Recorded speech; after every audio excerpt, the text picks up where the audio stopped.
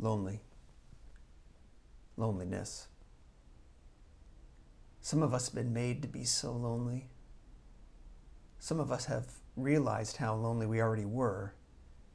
In Christianity, the kind where we don't believe in miracles or throw ourselves down at the altar, we do a lot of telling people God is with them. But how does that make them feel if they don't feel it? I think we might be better admitting that being lonely is hard and sometimes unavoidable. I mean, even Jesus felt abandoned, and by God.